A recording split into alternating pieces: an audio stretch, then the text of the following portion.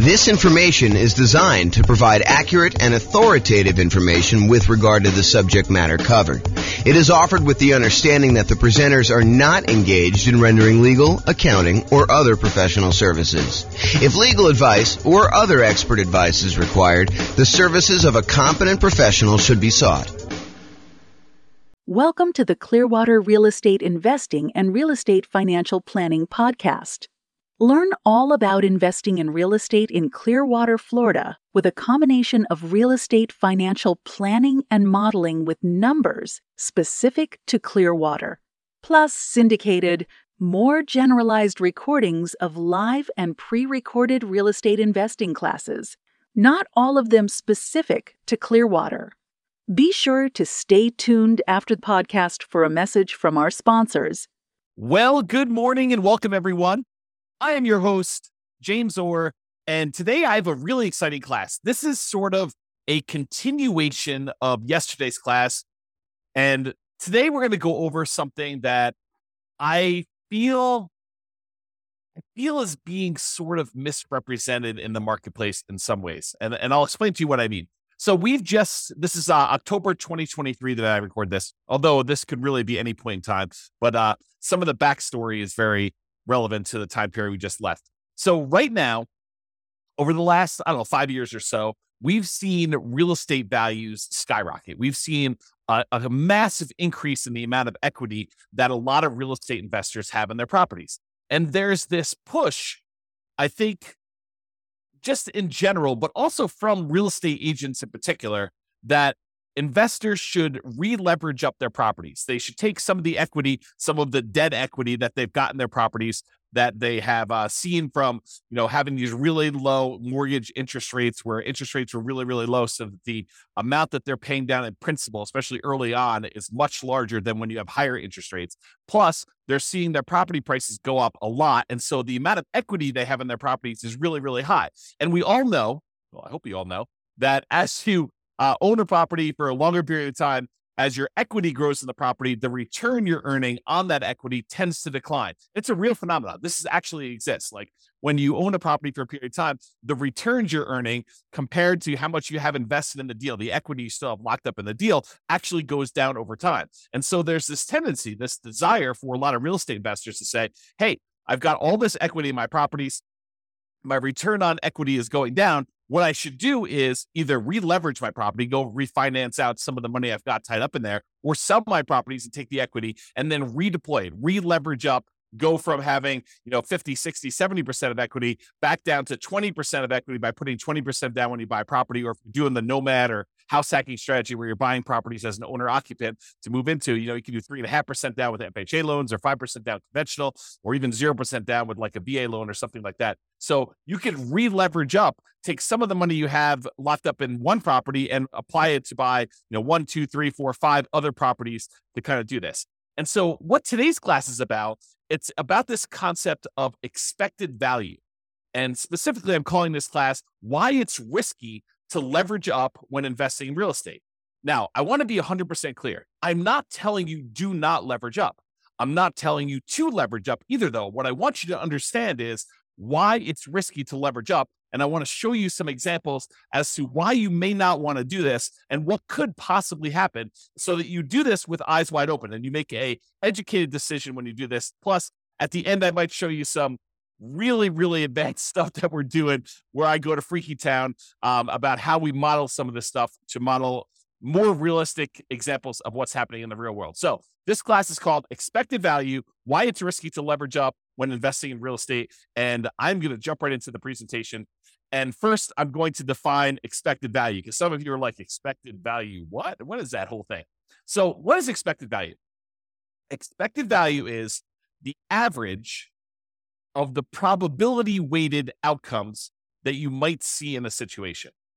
The Oxford Dictionary's definition is a predicted value of a variable like net worth or cash flow, or how long it's going to take you to be financially independent, or a measure of risk like debt to income or debt to net worth, or any of these other measures that we have. It's any variable that you want to do, but it is according to Oxford Dictionary's definition, a predicted value of a variable calculated as the sum of all of the possible values each multiplied by the probability of their occurrence. And I'm going to go into some examples, but I want you to just understand like what is happening here. So for us, we might ask something like, what is my estimated net worth or cash flow or the month that we achieve financial independence, where we look at all of the different things that could happen and what the probability of each thing happening is. So if we say, okay, look, I'm going to make this investment in this property. A year from now, what will my net worth be? Well, property values could go up. They could go up a lot in the next year. It's possible we could see a 10% plus increase in property values. But is that a very likely event? Is that very likely to happen? And the answer is we don't know, but we could guess and say, that's not like 90% chance that that's going to happen. We're not thinking that it's going to be a 90% probability that property values are going to go up 10%.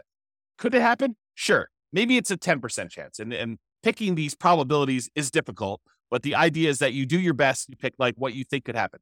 Now, is it likely that property values will go up a little bit in the next year? Sure. I think that that's a reasonable assumption for a lot of folks. And so maybe you say, 40% chance that property values are going to go up in the 3 to 5% range. And then you could say, well, I also think it could be somewhere between 0 and 3% that they go up. And so you can go ahead and estimate the probability of that being whatever it is, 20% or so. But there is also a probability that property values will go down. And there's a chance that it'll go down a little bit, 0 to negative 3%. And then you could say that's about whatever it is, 20%. And then you could say there is also a chance that we will see a pretty significant decline in property values. Maybe that's a, 5 or 10% chance where it goes between -3 and -5 or -3 and -6 or -3 and -10 or whatever you decide your numbers are and what the probability is. Then the idea is you could use all of those estimates you came up with.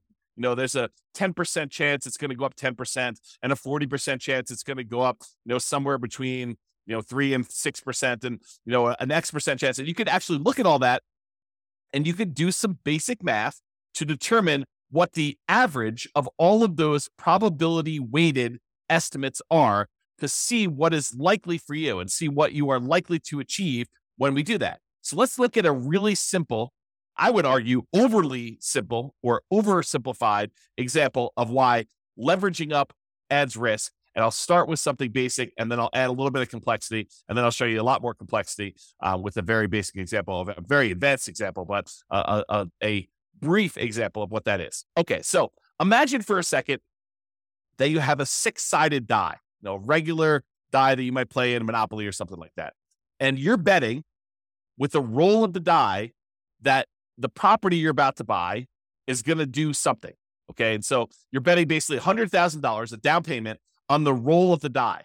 If the die lands on a 6, then the property you bought does really, really, really, really well, and it's worth $1 million. Your $100,000 initial investment becomes worth $1 million total. Okay, that's only if you roll a 6. If the die lands on 1, though, then you are forced into foreclosure. The market goes horribly wrong. You have to jettison the property. You have to actually give the property back to the bank. You lose the full $100,000 that you invested in the deal, and you lose your credit. You have bad credit when you do that too, okay? So if it lands on 1, then you're forced into foreclosure. You lose your entire $100,000 investment. The investment goes completely to crap, okay? But if the die lands on 2, 3, 4, or 5, not a 1, not a 6, but any of the other numbers, 2, 3, 4, or 5, then your $100,000 investment is worth $150,000. So you have a reasonable return on your investment over some period of time. It's not just like instantly, but over some period of time, it performs reasonably well over the ownership period. So the question is, should you roll the die? Should you make the investment in this house? And what is the probability weighted average of all those results? So let's look at the math. And I created this brand new spreadsheet, which I will give to you as a download. I didn't set up a link for it, so I'll have to put a link in the show notes or something like that for you to get it. But it is a expected value, a risk and reward calculator, and it doesn't actually have to be for real estate investing, although this is a really good tool for you to estimate, a really basic tool for you to estimate what is going on with your real estate stuff. So what we did is we just put into this spreadsheet what the different results were, what the value of those things would be after those results happen, and what the probability of that happening are. And then we do some calculations and I show you what the expected value is. So I'll go walk you through it. So this is just the numbered examples of them. So you can put in as many as you want, up to 12. Of course, you can expand the spreadsheet if you need to in order to do more than 12, but I put 12 in here as kind of a placeholder to keep it neat. So number 1, property does really, really well. You roll a 6 on the die, and that in that case, you make $1 million. And the probability of that happening is 1 out of 6, or about 16.7%. And so the weighted average of that, when we do the math, is $166,667. You don't need to worry about the weighted average number, but just realize it's doing a calculation for you there. You do need to put in the value, and you do need to calculate the probability for this. So you can just put in whatever you estimate it to be. In this case, it's a die. It's 1 out of 6. So when the property does okay, you roll a 2, 3, 4, or 5 on the die, then the value becomes $150,000. So your $100,000 becomes worth $150,000 in that case. And the probability of that happening is 4 chances out of 6, or about 66.7% chance of it happening. And then the property goes horrifically bad, horribly wrong, when you roll a 1 on the die, and your $100,000 investment becomes worth 0 in that case. So the value is 0 here. And that happens 1 time out of 6. And in those cases, we do some math on that, and we determine that the expected value of you placing a $100,000 bet on a roll of the die, in other words, putting $100,000 down payment, buying an investment property where these are the only 3 options, although they're not weighted equally, then that probability, the expected value, the probability weighted value of this particular bet you're making is $266,666.67. So in this case, if you could run this, if you had 1 million parallel lives to run, then on average, you would earn $666,67. Wow, it's a mouthful. On average of all those. Now, here's what's crazy about this is there are times if you roll the 6 on the die when you do really, really well, you make $1 million, you look like a stud, and you start telling people about all the different special skills you have of rolling a die and how amazing you are at rolling a 6. And yeah, I did that. My $100,000 investment now became $1 million, and you look like a superstar. But really, it was a roll of the die to a great extent. Now, you chose to roll the die. You chose to put the $100,000 in. And this parallels here to like investing in real life. Like some of the things are out of our control. We don't know how the general economy will do. We can kind of make some predictions about that. But historically, we're really bad about making predictions about how things like this occur. Okay. So you go in there and one roll of die, you make $1 million. But there's a lot of times when you just do okay. You put $100,000 in over a period of time, several years or whatever, your $100,000 is worth $150,000. And that's the majority of the time. But what if in one of your lives, your $100,000 investment was the time when everything went to crap and it went to 0? You don't feel so good about that. And unless you have another $100,000 sitting right behind you where you can take that and redeploy it and make another investment right afterward in order to do this, the chance of you having that another $100,000 is relatively low for most people. So the trick is when you're looking at these things, you need to not only look at the probability and the expected value of how this might do overall, but you need to look at how much of a variance there is. In one case, you make $1 million. That's 1 out of 6 chance. In one case, you make $0 or you lose all of your money, and that's a 1 in 6 chance. But there's a huge middle where 2/3 of the time, you are actually only going to make $150,000 on that particular investment. So you got to decide, is it worthwhile that 1 time out of 6, I'm going to go broke, and 1 time out of 6, I'm going to become a millionaire, and like 2/3 of the time, 4 out of 6, I'm actually going to just do okay on this particular investment. And that's sort of the decision we're talking about as to when you should leverage up. So let me talk to you about this example. And this is just one of many examples I could have given you, but I think this demonstrates it pretty clearly. And so I'll just use this one, and we could do more of these in the future, especially if you like it. Go ahead and reply to me, send me a comment if you like this video, and we could do more variations on different things, not just this one example, because I think it's really interesting to think about this for a lot of different examples, but this one is particularly good. So let's look at the expected value. If you have one property, it's a $500,000 property, and you own it free and clear. You don't have any mortgages on it. You have $500,000 that you can invest. You buy one free and clear property. So you own one property, and it's worth $500K. So we have a couple different things that could happen in the marketplace, though. Okay, I set up 5 different scenarios. One scenario is where property values go up 6% and you have 6% higher rent. And we're kind of looking at like a year out. So this is sort of like 1 year of number where you're able to get 6% more rent and 6% appreciation on a particular property.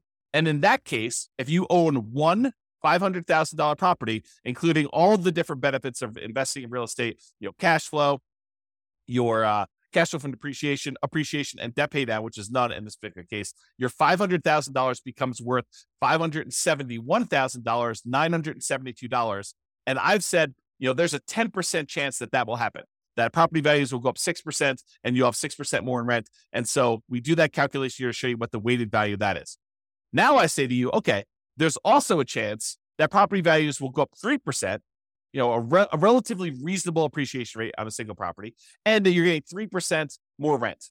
And so if you do that, it's worth $555,000, almost $556,000. But I've said that is probably the most likely scenario, that 55% of the time, more than half the time, that is likely what's going to happen. You're just going to see slow and steady appreciation, about 3% per year, and you're going to see 3% higher rents when you do that. And so you make $55,000, almost $56,000 on your $500,000 investment, kind of doing that deal. Okay. But that happens most of the time, 55% of the time. There's another scenario where you see no appreciation. Your property that you bought for $500, a year later is still worth $500, and you don't see any premium or any discount on rent. It's flat. So no rent appreciation and no appreciation on that property. And in that case, your $500,000 property made you about $39,514. So you have about round up a little bit, about $540,000 doing that. And I think there's about a 20% chance of that happening, where because of the market conditions, prices were way up over the last bunch of years.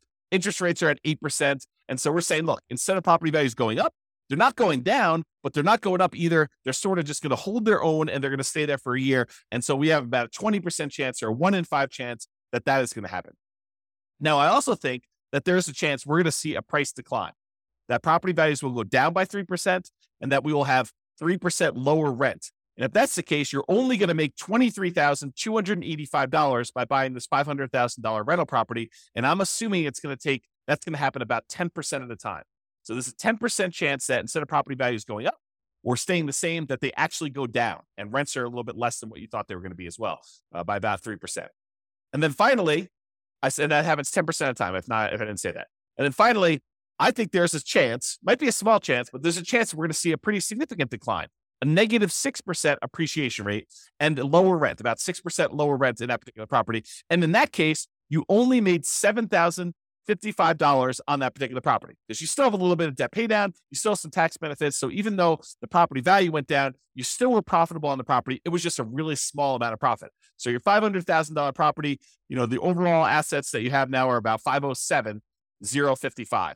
And I think there's about a 5% chance that is going to happen, or about 1 chance in 20 that you're going to see that decline. Now, if we take all the values I just told you and we multiply them by their probability, we can figure out what the weighted average is, or what the weighted value is, and then we can calculate expected value. You don't need to know the math. The spreadsheet does it for you. But the expected value, if you're making a $500,000 investment now, is about $548,439.90. So when you look at this, you're like, okay, that's great. I make a $500,000 investment, even with taking into account that the market could go down, I'm still going to make about $548,439 if I had an infinite number of lifetimes to run this in parallel, and an infinite number of universes where this could possibly happen. This is what my result is. And when you look at this, you think to yourself, okay, if things went really, really well, I would love to take my $500,000 investment and make it $571 in about a year. And even if things went really, really ugly for me, I had this $500,000 investment and it's only worth $507. So I didn't lose a lot of ground if this happened. Now, let's take this same property, but let's buy 5 identical ones, put 20% down instead. This is the idea of releveraging up, right? You have a bunch of equity in your property, in this case, 100% of equity. And instead of buying this one property and having a ton of equity in it and having to be really resilient to price declines and really resilient to rent declines, what we're going to say is, look, we're going to take this same $500,000 and I'm going to put $100,000 down on 1, $100,000 down on 2, 100 on 3, 100 on 4, 100 on 5. So now I got 5 leverage properties. They're not going to cash flow nearly as well. In fact, they're going to cash flow about $100 a month at like the rent appreciation being 0. We're going to say it's about, $100 a month in positive cash flow when you're buying these properties, so 20% down in this particular example. But we're going to look at what happens in all of these 5 different scenarios where you have 6% appreciation, 3%, no appreciation, -3, and -6, all with the same probabilities. So we're going to see how this differs. And that's what this shows you. So the one where you have 6% appreciation, 6% higher rent, The values, because you're leveraged, because you've got 5 properties now, that $500,000 investment is now worth $700,465. You basically had like almost a 40% return, $200,000 return on a $500,000 investment. You're crushing it. And so if that 10% chance of this happens, you're looking great. It's amazing for you. The one where you have a 3% appreciation rate and 3% higher rents, you have $619,000. So you made about $120,000 approximately on that investment because things went in your favor and you re-leveraged up and things look awesome. And remember, that's the largest probability one. There's a 55% chance that we think that property values are going to go up about 3% and that rents are going to go up about 3%. And so we're thinking that that's what's likely going to happen. There's a 55% chance that that's going to happen there and that you'll do pretty well because you made about $119,000, a little bit more than $119,000 doing that. In the case where property values don't go up at all and that rent doesn't go up at all, you still make about $38,170 on this particular deal. You go from $500 to about $538,170. And we think that's going to happen about 20% of the time. But here's where it gets tricky. If you have negative 3% appreciation and you have 3% lower rent, you actually end up losing money. The $500,000 you had invested now is only worth $457,000. So you've lost, what is that? $43,000 because the property values went down 3% and you have 3% lower rents.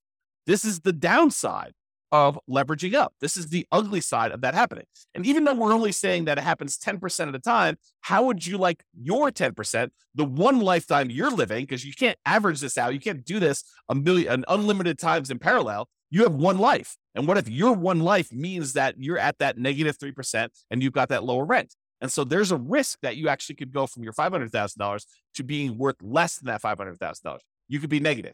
And yes, I do understand that, you give this enough time, it may recover and all that other stuff. I totally understand that. And I agree. The longer you hold real estate, the less risky it tends to be because over a very long period of time, real estate tends to appreciate about that slow and steady 3% per year. Rents tend to go up about the same as inflation, about 3% per year. And that you end up paying down the loan over time and that gets better. So I do get that the longer you hold this, the less risk you have, but I want you to understand where this extra risk comes from and how it actually plays out when you look at this expected value concept. The final one, negative 6% appreciation and 6% lower rent, and that $500,000 that you had invested is now only worth $375,000. So you lost about $124,000 and change by having the property values go down, where before, the worst case scenario had you gain $7,000 because you only owned one property and it was free and clear. Now property values dip a little bit. You're down $120,000. Now you're starting to grow from there. And even though that only happens 5% of the time, it is calculated in here. So even though our expected value is higher, before it was $548,000, now it's $582,000 because you're leveraged and it's more likely, we believe, it's more likely probabilistically that the property value is going to increase, that rents are going to increase, and that's likely the future.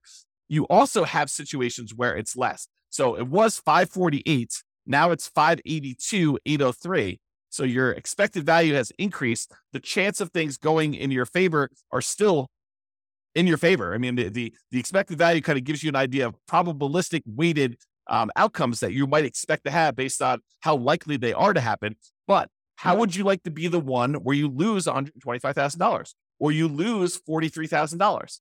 Those are ugly. And those could happen 10% of the time and 5% of the time for combined of 15% between the two of them. So while there's a really good chance this could work out great for you if you leverage up, the danger is there are some situations where it does not work out well for you at all.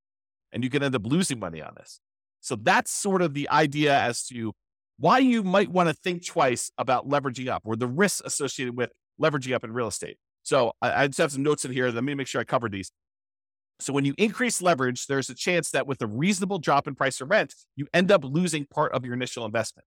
So if we go from that one free and clear property to 20% down, fully leveraged property, leveraged investment properties, there is a chance that you lose money if the property values decline a little bit. So think about that before you take all this money and re-leverage up. There's also a chance you do a lot better than you would without re-leveraging up. So the upside is greater, but there also is a dark side, a downside to this happening, which I want you to be aware of. And again, like I said at the beginning, I'm not telling you to leverage up and I'm not telling you not to leverage up. I just want you to understand what the pros and cons are and what the risks are associated with this and why it does add risk for you to decide to leverage up on your properties. Okay. So estimating probabilities. What can be difficult is correctly, reasonably estimating probabilities, especially when you're a newer real estate investor and you don't know what is normal. I spend a lot of time talking to you about like the assumptions we use when we're doing deal analysis and things like that. And it's based on long-term history. I mean, there's a tendency in a market very close to where I live for people to use 6% appreciation on properties when they're doing their deal analysis. And some people come to me like, James, so-and-so uses 6% when they do their deal analysis. And it's based on, the fact that that particular city has seen, 6% appreciation, depending on how they calculate it. It could be that over the last, whatever, X number of years. As I say, why are you using 3%? Because I'm conservative. That's why. Because my number is based on the overall nationwide average over, I forget the exact number, but it's like 80 plus years or 100 years. I forget the exact number on that. But it's over a very long period of time, I'm using the Case-Shiller number to show what the appreciation rate is over a very long period of time. It's 3%. Okay. And the inflation rate is about 3.1. And so inflation and appreciation are about the same. Okay. So property values tended to keep pace with inflation. It's one of the arguments some people use as to why you shouldn't invest in real estate. Real estate just barely keeps pace with inflation. Why would you go and invest in that? Because it keeps pace with inflation and we can leverage it. So even though we're seeing a 3% increase that's keeping pace with inflation, we may only have 20% invested in. So we're getting 5 times that or 15% return, 5 times 3% per year, 15% return, and inflation's only 3%. So we're gaining 12% a year on inflation. That's why we invest in real estate. One of the reasons. Okay. So people will argue, I don't want to invest in real estate because it just keeps pace with inflation. Yeah, that's awesome. That's great. Okay. So when some people say to you, hey, look, real estate in my market historically over the last 5 years has appreciated 8%. I should use 8% in my appreciation number in my spreadsheet analysis. I don't think so. I think that's a little optimistic. I do not encourage you to do that. And so coming up with these numbers to use is really, really difficult. Like what you should use for values is really difficult. And additionally, coming up with what probability, what the chances are of that happening are also very, very difficult to do, especially when you're new. How do you know, when I did my assumptions over here, how did I know that there was a 10% chance that property values would go up by 6% in higher rent? I guessed. It's an educated guess, but I guessed. It says about 1 year out of 10, property values are going to go up 6% or so, and you're going to see 6% higher rents. Is it possible that I'm wrong with that number? Sure. Is it possible it's 1%? Sure. Is it possible it's 20%? Probably not. Probably not. That would mean that every 5 years that we're seeing property values go up by that much. Maybe in some markets, but overall, I don't think so. So it's really hard to do this. And that's why, and honestly, it's imperfect because even if we had perfect history going back 100 or 200, 300 years, the past does not dictate or exactly say that we are definitely going to have exactly what happened in the past happen in the future. I think that it's really good and helpful to look at the past numbers and evaluate those and say, hey, look, this is what the range has been. It's possible we could see a 99% increase in property values in a single year. We've not seen that historically, but the highest we've seen is whatever it is in your marketplace, 14% or 9% or 8%. But could it be 99? Sure. Then it's great. It's a bonus, right? Could it be negative 99? Sure. Is it unlikely? Yeah. I mean, the biggest decline we've seen is whatever. You go look at your history and you find out what that is, and you figure out how frequently that happens. Sort of like what I did with our mortgage interest rate confidence meter. When people say, I think I'll be able to get 3% interest rates forever. I'm like, I don't think so. Historically, they're only about 2% of the time. Looking at back data as to what mortgage interest rates were, we only saw, 3% mortgage interest rate about 2% of the time. So for you to think that you're going to be able to get 3% in the future for the next 10, 15, 20 years while you're acquiring properties, it's silly. I mean, I think that's an unrealistic expectation. Okay. So when you're looking at these things, it's really hard to estimate these probabilities, but I think you do the best you can and you update it over time. You're like, look, I really think that this is unlikely, or I think that this is more likely. And we have this recency bias where we think that what has happened recently is more likely to happen in the future. And I think there's a little bit of truth to that. It's easier to go to 4.5% interest rates when we're at 5, and they've been between 4 and 5 for the last 5 years. But does that say that we can't do 18? No, we've seen 18% interest rates. Okay. But there's a recency bias, but don't be fooled into thinking that because they've always been between 3 and 5, that they will always be between 3 and 5. That is not the case. Okay. Now, this is not a perfect solution, but one imperfect alternative is to estimate a reasonable range of what appreciation might be, rent appreciation might be, mortgage interest rates might be, stock market rates of return might be, inflation, and estimate like what they might do, and then apply all those things combined. So imagine modeling your portfolio, and you say, look, okay, I've got whatever it is, $50,000 now, and I plan on buying a property as soon as I can save up a down payment. Then I plan on buying another one. I'll continue saving at this current rate plus whatever I'm making from the property, and I'll save up and I'll buy another property after that, and I'll buy another property after that as soon as I save up down payment, and I'll buy properties as quickly as I can until I get to 10. Then when I get to 10, I will hold on to them until the property values increase enough and I pay down the loans enough where I could sell off a certain number of them, pay off the remaining properties that I have, and actually live on the cash flow, have the cash flow for the properties that are paid off be enough to support me as being financially independent at some point in the future. That's my plan. My plan is to acquire property. Maybe I'm doing nomad. I'm put 5% down in order to do these. I'm going to do a number of nomads that I can get. I'll get to 10, and then I do that. And you say to yourself, okay, how do I estimate the probabilities of all this, James? Like, how do I think about this? Well, I think you take each part and you say, okay, appreciation. Well, appreciation historically has been around 3, but there have been some years when we've seen, 6, 7, 8, 9, 10%. And there's some years where we've seen negative 1, 2, 3, 4, 5%. So you kind of do this distribution to say, okay, appreciation is probably about 3% on average, but sometimes it can be much higher. Sometimes it can be much less. Same thing with rent appreciation. Could be higher than 3, could be less than 3, but it's usually right around that 3% range over a long-term, period of time. Mortgage interest rates, we'll use what we have today, but, interest rates can go up, quarter point, eighth of a point each month. And so we'll kind of use that and we'll have it snake around. Sometimes it can go up a lot in a row. Sometimes it'll go down. It's never going to go below, the lowest we've ever seen it is, 2.2%, 2.25%, 2.5%, something like that. So we'll never let it go below that, but we'll kind of set this range of what interest rates can do, and we'll have those be random. Stock market, similar idea. We'll say, look, the average has been about 8%. There's sometimes we've seen 27% a year. Sometimes we've seen negative 27% a year. And so we'll go ahead and do these ranges, but most of the time it's going to be right around that 7, 8, 9%, somewhere in there. And then we might say the same thing with inflation. Inflation can be around 3. Sometimes we see it kind of go up to 4, 5, 6, 7, 8 recently. Sometimes it's down to negative, 2, 0, 1, and maybe it's less likely to be negative. We can kind of set those probabilities.